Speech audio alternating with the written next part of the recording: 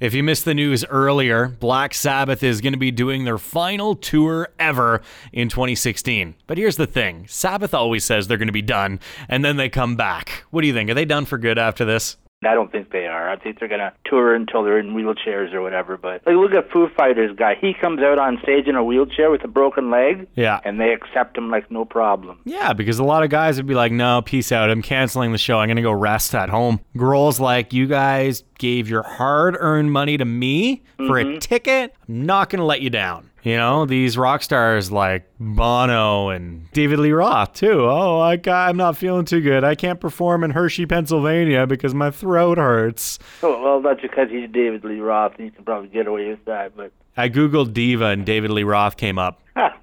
Diva, I know what you mean. Made in London is back. Nominate a local band.